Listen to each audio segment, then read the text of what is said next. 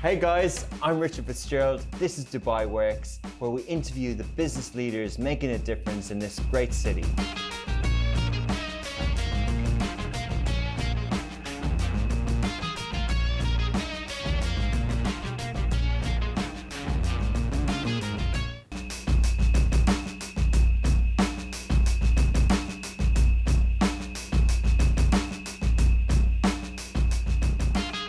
A relatively quiet week this week in Dubai, not many huge events as usual, and people are definitely taking some downtime and summer holidays in June, but business is going on as usual. There's been new regulation from MOHRI, the Ministry of Human Resources, about amortization for SMEs now, and there's been the regular sort of startup announcements. A company called Revibe, who recycle mobile phones, they announced a $2.3 million raise. So there's a lot of activity still taking place. This week's interview is all about holiday homes and property management for holiday homes. We've had similar interviews in the past. There was one with Maison Privé that you might check out. If you like this one, please do enjoy the conversation.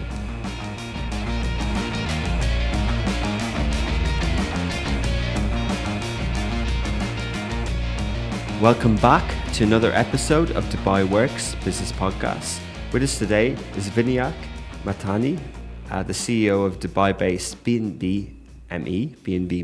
That's right. A luxury and holiday home rental company he co-founded with his wife Shilpa in Dubai in 2018. They now employ 70 people and they manage over 150 properties. So good morning, Vinayak. Good morning. Thanks for coming on the show. Thank you, Richie. For those who are only listening and can't see, you've got a big bright yellow B&B jersey. That's our Friday uniform. So everybody in the company wears our football jersey on a Friday. We sponsored a team last year, so we took it over from that. It looks like it is a football jersey. Is that the team's jersey or is that your company jersey? No, well, it's the team's jersey, but now every employee that joins us, we give it to them with a number on their back. So the number of employees, the number they are in the company, that's what they wear. I love that. That's a really creative welcome gift. That's really nice. Yeah. Which team did you sponsor? It was one of my kids' soccer teams in the local leagues. Oh, very good. Sponsored their jerseys for them. That's quite cool. Yeah, it's got that logo as well.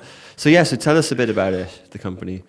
Yeah, so look, I've been in hospitality since 2005.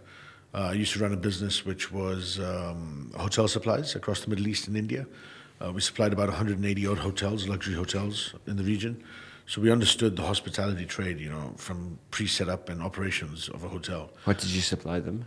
All the luxury items that went into a room. So we used to say anything, if you turn a hotel room upside down, anything that folds out, you could buy from us. Anything you can take home with you in your bag, yeah. Well, I mean, you wouldn't take the pillows and duvets home, but we supplied that. And we represented probably the top brands globally. I mean, our soap and shampoos were manufactured in the US and Europe.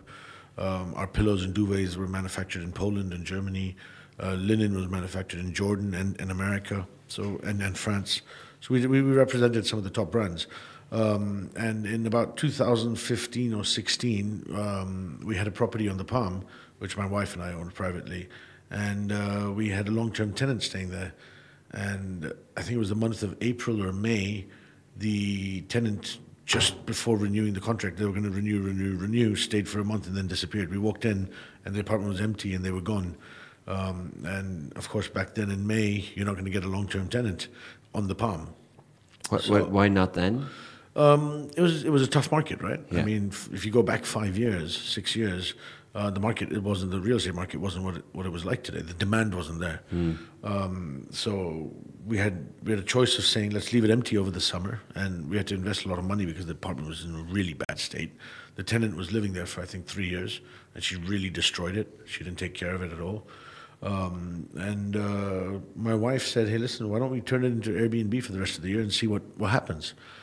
There was no law or rules for Airbnb back then in Dubai. And we said, you know what, let's do it. We threw a little bit of money behind it. When IKEA did it up, refurbished it, cracked the paint, repainted it and all that kind of stuff.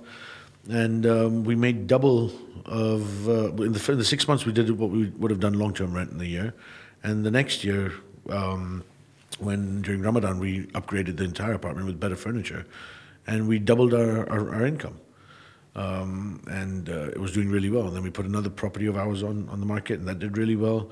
Then some friends asked us, hey, listen, can you do it for us as well? We said, okay, you know what? Might as well. We're doing it for ourselves. We'll do it for you. And all of a sudden it became a business. And then COVID hit. So our hotel supply business got closed down because all the hotels closed. But because of our relationships with the GMs of the hotels, we had, I think, about 30 properties in Dubai pre-COVID. The GMs didn't know what to do with their guests, right? Because they had to close down. So they lent their guests to us because they couldn't leave Dubai either, the guests, because the airports were closed. Wow. So all of a sudden we were full. Everyone else was struggling for occupancy, and we were full for 8 months. So that really helped us. That's amazing. So at the time, was it a business? We started it as a business in 2018. Yeah. And that was a challenge in itself because Dubai government didn't understand what we were doing. So we had to really explain them the concept and how to get a trade license. And there were rules and regulations and challenges that you can only get a trade license if you do this, and this, which is now all eased out. But so it was tough to get the trade license. We were one of the first companies.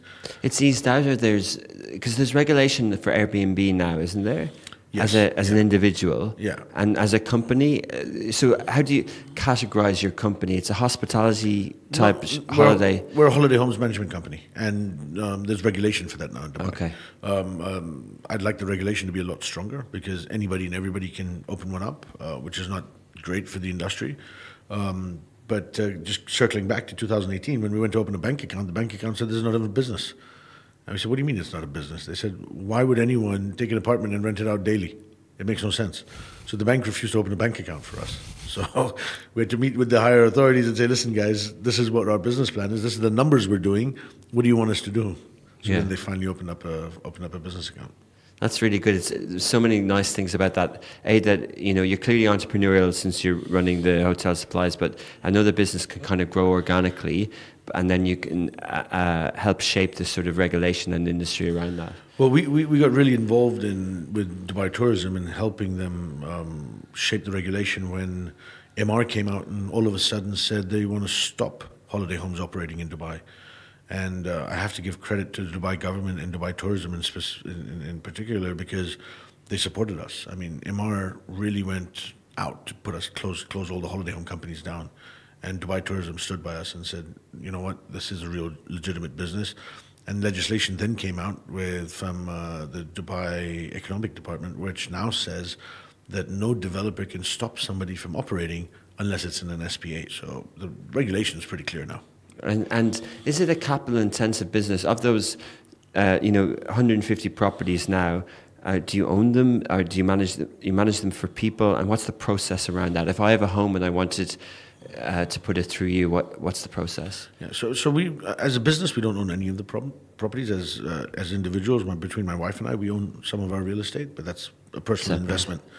And our business does A to Z. So if we help investors identify the property, we help them purchase the property through our relationships with brokers. We work very closely with them, so we get very good deals. We have our own interior design team, so we'll help furnish it for you as well. And then we'll manage the entire business from putting it online, getting the guests to come stay there, managing the guests to stay there, from the guests leaving, maintaining the property and keeping it up to shape, collecting the money and then paying you guys out. Okay. So and to do that, well, there's many ways I could ask this, but so the 70 people that you do now, that you employ, manage that whole process. So they take on new people, they do all the regulation documentation around that, and then they manage the guests as they come and go. Well, yeah, and we also clean all the apartments and maintain them ourselves as well. Yeah. So 150 apartments, you can imagine if you've got 50 checkouts in a day, you have to clean 50 apartments, you need a lot of manpower to do that. Yeah. And we like to do that in-house because we don't want to compromise on our quality. My business's focus and our bnbme's, I guess, differentiated between everybody else's, we're purely focused on guest review scores. We have the highest review scores in Dubai at the moment. And do you do it on Airbnb, or have you built your own platform? We have our own platform. We do it on Airbnb. We do it on booking.com. I mean, we put it on any online travel agent there is. We do offline travel agencies. We're partners with American Express. Quintessentially, we work with multiple concierge companies. travel agents all over the world, relocation companies, corporates. I mean, we deal with it. We deal with anybody who's looking to have somebody stay in Dubai. And how do you which fills most of your properties? Which of those that you spoke about? So the largest individual contributor is our repeat and direct business. We have very high numbers of repeat guests or referrals coming through, so that's probably the largest contributor for us. And then the OTA market, so Airbnb, Booking.com, Expedia, and so on. And the direct business is obviously more profitable because you don't have the fees, but the direct business is the most profitable for the property owner as well, and for us because it's repeat guests. Yeah. I mean, there's still a cost to the marketing to bring them back, but we get to sell it at a higher price and give them more values and more services. Okay, and how do you run it then? Is it like, from your background in the hotel supplies business, do you have an office? Is everyone coming in? Are you managing all the numbers and data each month? Are you building it out like that? Yeah, so we have 2,000. We have two offices, two of 2,000 square feet each. One is a back office based out of India, where the HR, the revenue, reservations, marketing, finance, accounts, and all the support services sit. Smart. And then we have an office over here in Dubai, just down the road from here in JVC, of about 1,800 square feet, where the operations team and the management sits, the leadership team. Yeah. We manage the business in 3 countries. So we have about 150 properties in Dubai. We just started Riyadh. This is the first announcement that we have properties in Riyadh. So yes, Wow. we are in Saudi, everybody. Amazing. We have 15 properties over there, and we're looking to grow to about 100 by this time next year. And we have properties in Goa and Uttaranchal in India. And that's fascinating. Well done. And with the Saudi setup, so did you get a Saudi license? And then, how did you acquire properties there? Yeah, we have a Saudi company. Yeah. So we have a partner in Saudi who are one of the largest developers over there, and they're our business partners, and we have a license with them, and that's how we operate. And they've got inventory, and they go like that. That's right. And so, how do the fees work? Is it like Airbnb, where the customer books per day and adds how many people and all that sort of stuff? So the customer books through different OTAs, and they say how many people they want, and they pay the OTA management fee. We charge the property owners a service charge, and our service fee is from 17% up to 25%, depending on the contract you take. Okay, what's the difference? The length of contract and the services you want from us. Okay, in terms of cleaning and all that sort of stuff? No, so I mean, we can give you a flexible contract where you can terminate within 30 days, and you're not responsible for anything after that. Obviously, that comes at a higher cost. Or we can give you a contract where you're locked in for a period of 2 years with no termination, and then you pay as little as 17%. And do you also, as well as managing the guests and the income and giving it back to the owner, the revenue that they make, minus the charge, do you also manage the other maintenance things that are required to manage that property? So we give a complete hassle-free experience to the owner. They don't have to do anything. We take care of their service charges. We take care, on their behalf, right? So we take care of the due bills. We take care of the maintenance. If there's a problem with the developer and the property, we deal with that. So we handle everything for them. So they've got a hassle-free experience. And how's it gone since 2018 in terms of now? Like, obviously, there's been the bounce back after the pandemic. You were full anyway, but it's been amazing economy-wise. We hear of occupancy rates in hotels. How has your business gone? So we've grown 100% for the last 4 years. Year on year. Yeah, year on year. And Huge.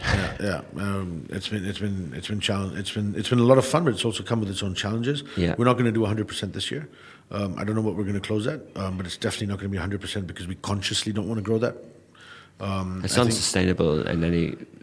I think what's happened is, when you go from, let's say, I think $0 to $1 million business, you have different challenges. $1 to $3 million different, 3 to 5 different, and 5 to 10 different, and then $10 million plus different. And then you got to bring in different management layers and different styles. You got to change your leadership and stuff. And I think as we've crossed a certain barrier, we realized, hang on a second, we need to build we had a great team, but our great team could take us up to a certain level.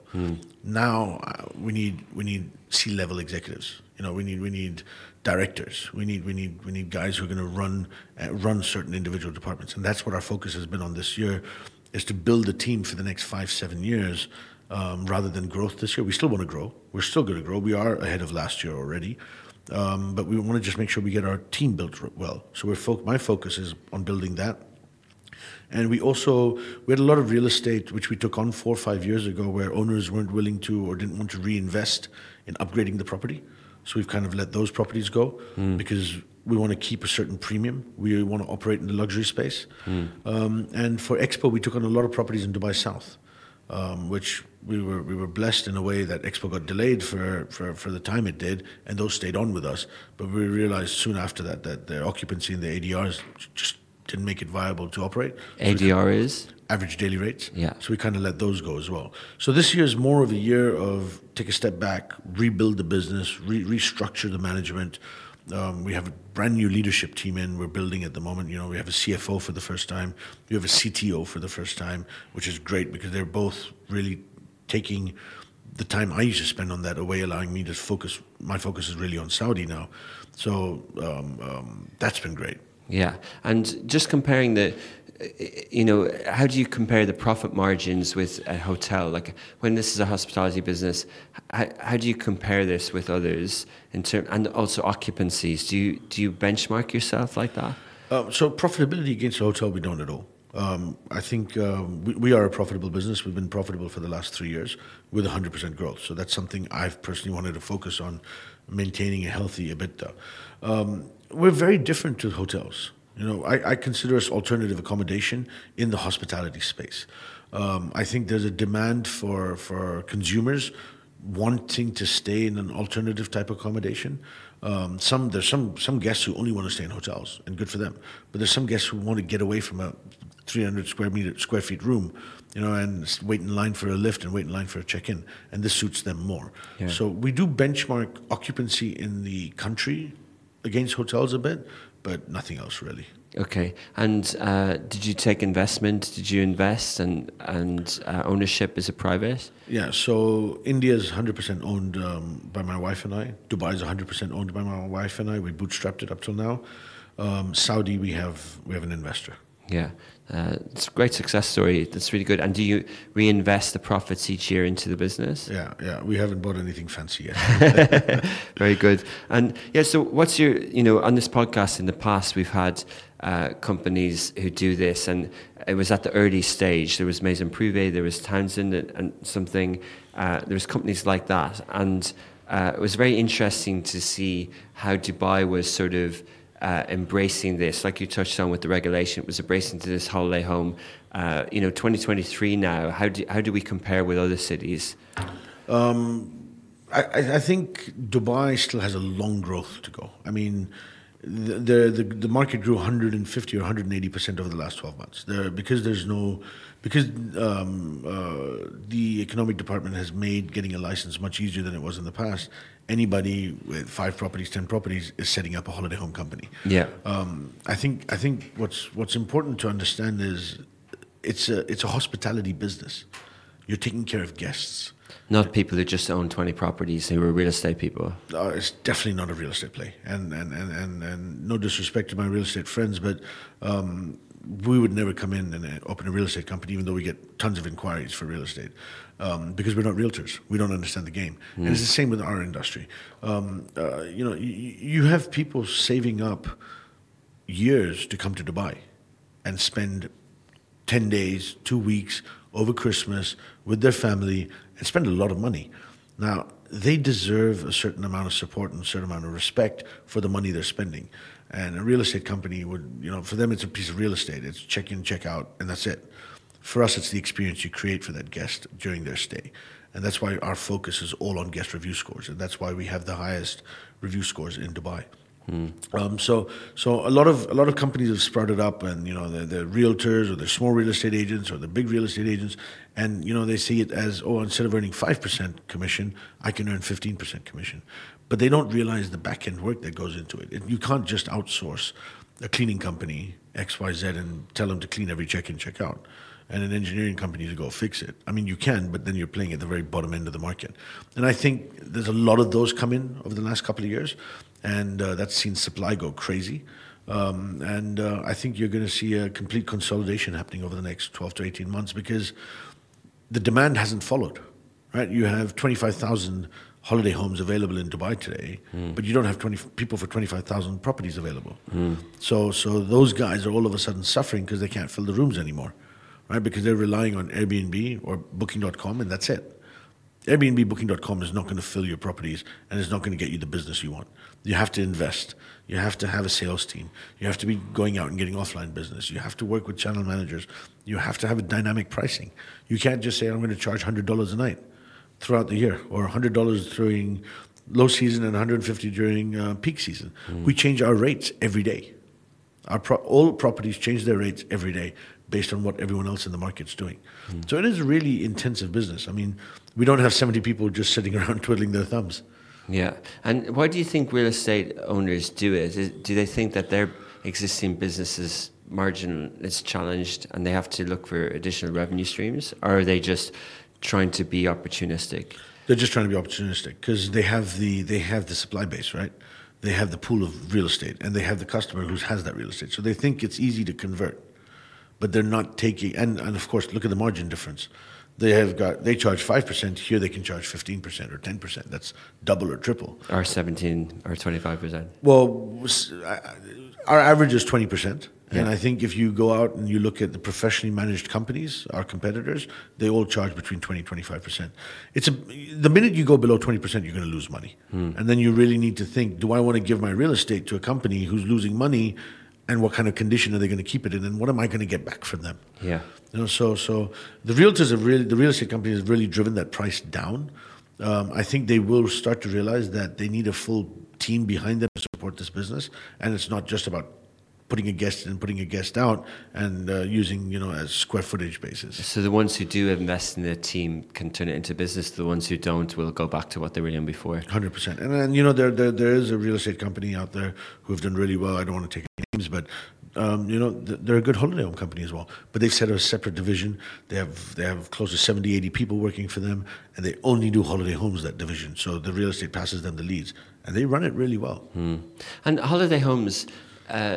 Tourism, and obviously, since the pandemic, Dubai has sort of exploded. But we constantly hear of new hotels opening all the time, new projects opening. Is there a risk of oversaturation? I don't think so. I think Dubai is very seasonal, right? So from late October, early November till Easter. You can open up as many hotels you want in Dubai. You can have as many holiday homes as you want. They're going to fill up, right? So that's not the issue. But it's from Easter till end of October. What do you do? And you go to some of the hotels now in Dubai, and they're running at 50% off, 70% off. And they're running at 20% occupancy. And that's the same with holiday homes. The market in the month of June was close to about 30% occupancy overall. That's not a high enough occupancy to sustain and operate a business.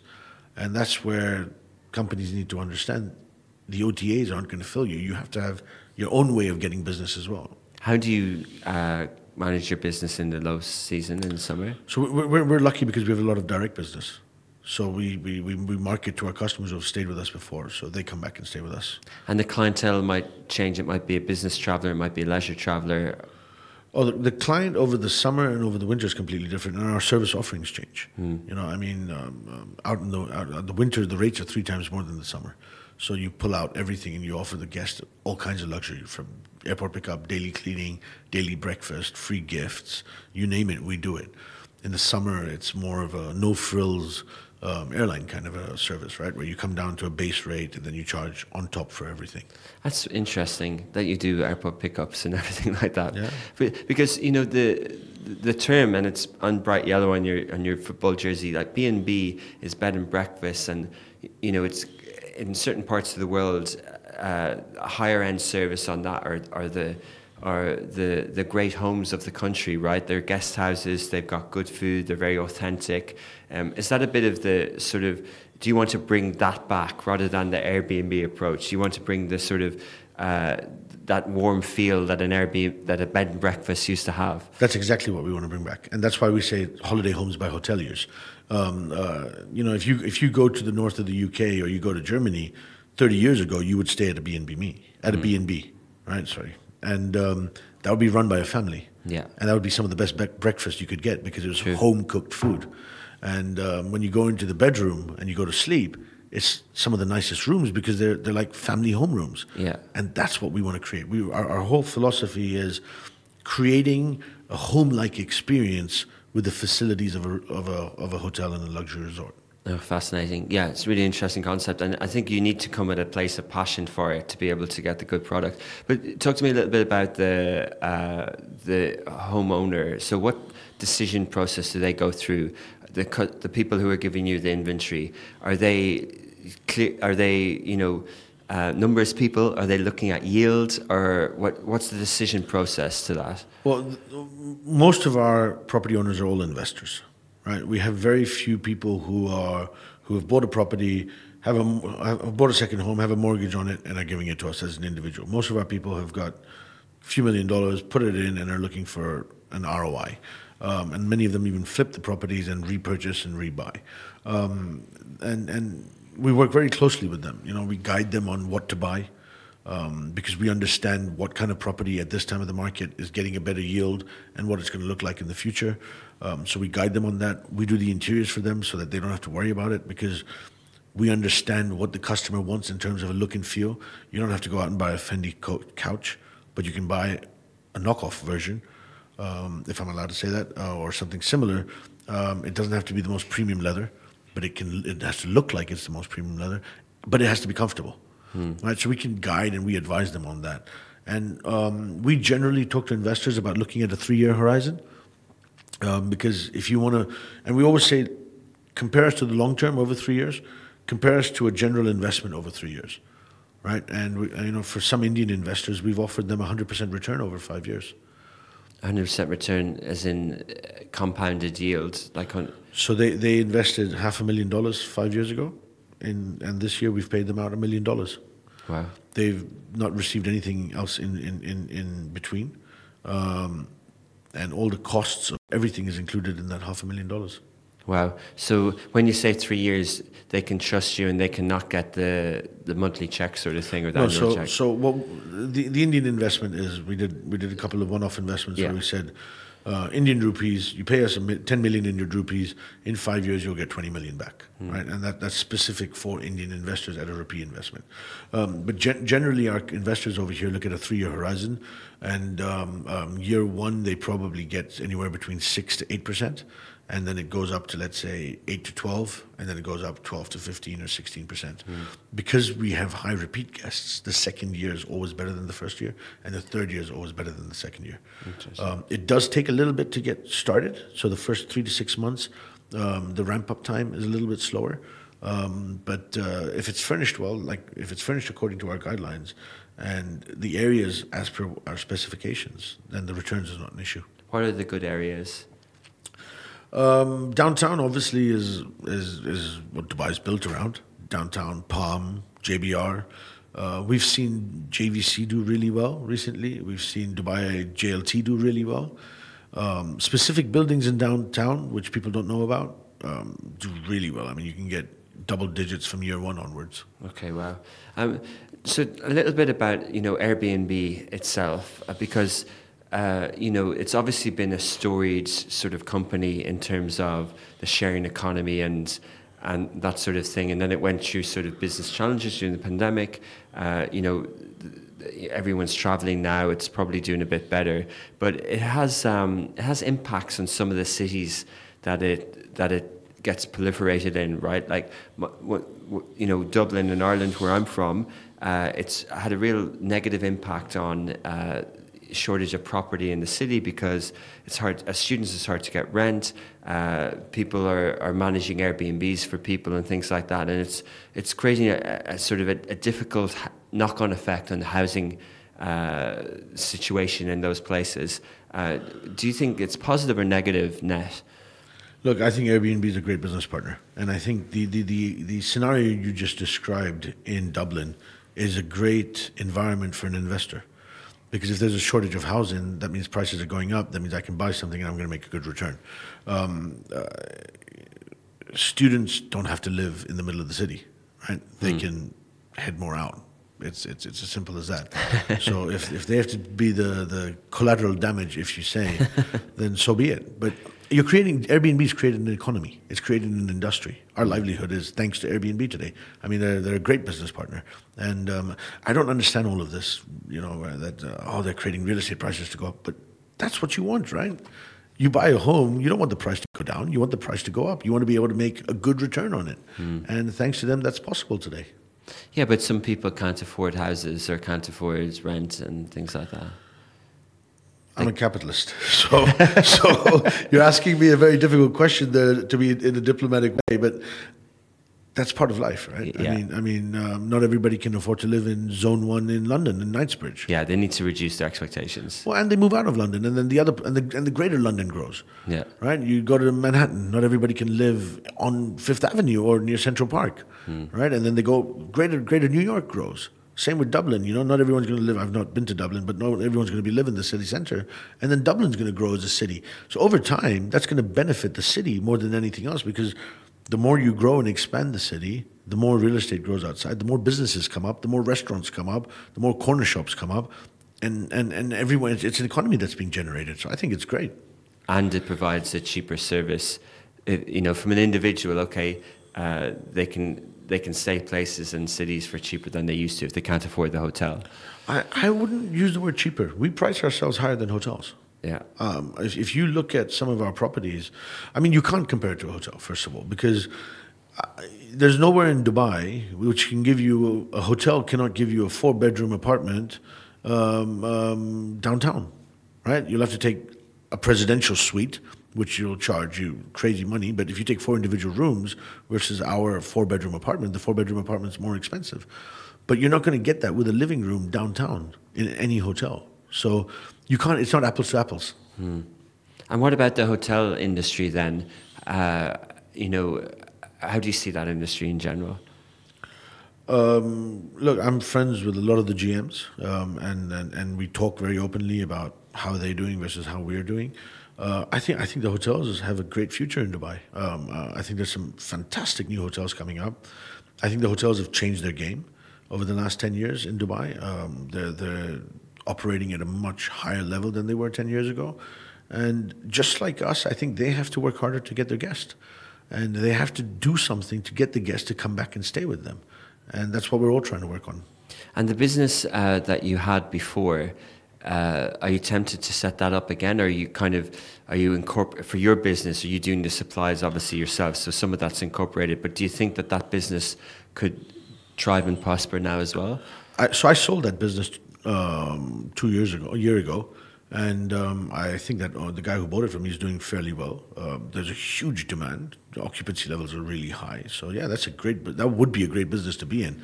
But bnbme is my wife's and my baby, and we really want to nurture this, and we really want to.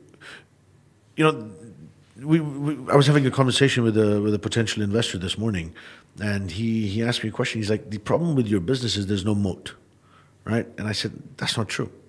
We're building a moat." And he's like, "What's your moat?" And I said, "Our moat is a 9.0 on Booking.com review score, a 4.9 on Airbnb. Our guest satisfaction score is our moat." And he says, "How so?" I said, "Well, in 3 years to 5 years, if we consistently remain at those review scores, we've built a brand that someone's ready to pay a premium for to come and stay at." And I told him, I said, "Look, when you go on vacation, you want to stay at a Four Seasons. Why? Because they offer you a certain service level. You want to stay at an Oberoi hotel in India because they offer you a certain service level. You know what to expect. We're going to do that for the holiday homes industry in the Middle East. We want to build a brand where somebody stays with bnbme, they know what they're going to expect. They know they're going to get down feather pillows. They're going to know they're going to get a clean room. They know they're going to get fresh amenities. They know they're going to get a certain service level. And that's going to be our moat." That's brilliant. I think some people misunderstand moats because they think it means you can't be copied, but a moat means that you're entrenched, that you're so entrenched you can't be moved. Yeah. Of course you can be copied. Yeah. We were talking before the show about threads and social media, and it was said when they launched that, this is going to create app cloning wars where everyone is going to set up the opposite to the competitor. So now YouTube are going to set up a Twitter, or Snapchat's going to set up a Twitter, or TikTok's going to set up a Twitter. But the reason why they can't is because Meta and Mark Zuckerberg, and the moat that they have is their network effect and their ability to launch social apps, because that's their DNA and that's their moat. Well, I would go one step further. I would say their mode is to gain scale and users faster than anybody else. I mean, what would you said? Thread reached 100 million in 5 days. That's their mode to me. Right? Yeah. If YouTube go out and set up a Twitter type, thread type app, how long is it going to take them to get to 100? They can't growth hack the way Meta can, and that's their mode.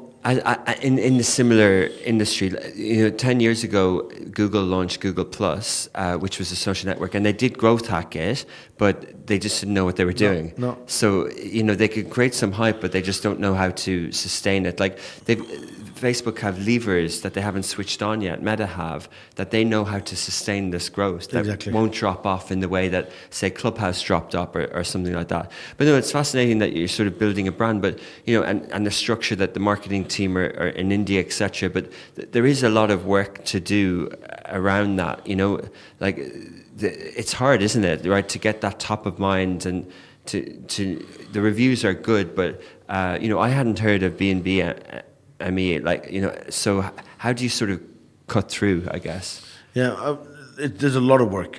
We don't spend any marketing on the customer generation yet. We spend all our money on homeowner acquisition, and we spend a lot of money on customer retention. So if you stayed with us before, we ask you to come stay back. We let the OTAs bring us the guests the first time. That's why you may not have heard of us. Yeah. But if you would have stayed with us, we would keep. That's strategic and that's smart. That you get that, yeah. And that's what we're building. That's the goal we're getting at. Okay, let's talk a little bit more about Saudi as well, because it's a huge opportunity, right? Riyadh itself and your choice to be there, it's 3 times the size of Dubai in terms of population, and the tourism numbers that are projected across the kingdom are more than here. So, are you going to move there? The first time I went and visited Riyadh last year, we said, okay, we're going to start looking at it. I came back and I told my wife, listen, we have to move to Riyadh. I love the city. It was. I went there 10 years ago, and I went there now, and it's very different. I went to some fantastic restaurants. I was there for a week in my first trip. I had 5 dinners with 5 different Saudi nationals. They're super hospitable, super warm. Everybody's so friendly. That's why we have a business there today, because that first trip just led me on to connections, and we started up. We're super excited about Saudi. We have a lot of Saudi guests. They're the number 1 nationality that stays with us in Dubai. So we've understood their likes and dislikes over the last 5 years, and yet we have a 9.0 because they book through booking.com. And if you go and ask anybody else in the industry, they'll say Saudis are the most difficult guests. Yes, they're the most difficult, but the most difficult are the easiest to please. Because if you understand what their need is and you satisfy that need, you're sorted. And then they're loyal. They won't go anywhere else. We have guests that are staying with us in the same property for the last 4 years, every year or every time they come here.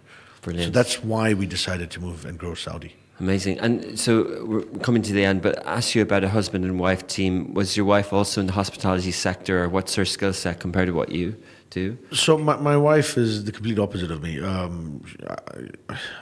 I barely managed to finish my undergraduate. I did engineering in footwear and business and finance. She's an MBA. She worked for BlackRock Fund, mutual funds. She's worked for investment banks, so she comes from that perspective. When I was running Unique Precise, it was my father's in my business, and she helped out here and there, but she was more kids were young at that time. But with bnbme, she's really been the pillar. She's been the strength that's led the growth and led us to our stability. And I think whatever my weaknesses are her strengths, and so we actually operate as one person rather than 2 different people. That's really good. That's amazing. So lastly, what's your view on this region in terms of an emerging market, like the Gulf, the wider Gulf, Middle East, North Africa? Are you optimistic about the sort of next decade? I think this is the place to be. I can't think of any place globally which would be better. And I think it comes down to the leadership. You have to credit the leadership of the UAE, of Dubai. The pandemic could have gone south, and they could have really made decisions which took Dubai back 10 years, 15, 20 years. But they didn't. They took decisions which have put Dubai on top of the hill. everybody in the world wants to be in Dubai. Everybody in the world is talking about Dubai. And I think a lot of credit goes to them. And I don't see, at least for the next 10, 15 years, with the vision that they have, and especially with the vision with Saudi coming up, with some of the stuff Bahrain's doing. I flew Gulf Air recently, and I was at Bahrain Airport. What an airline! What an airport! Qatar, with what Qatar's done with Oman. I mean, this is the best place to be in the world. There's no doubt about that. Brilliant, positive note to finish on. Vinayak, thank you so much for telling us the story. We'll follow bnbme in the future, and good luck with all your success. Listen, I look forward to your likes on my Instagram post. Yeah, and when I'll review, I'll stay in Saudi and Riyadh on my next trip. Please do. Please do. Excellent. Cheers. Thanks, Richie. Thanks a lot.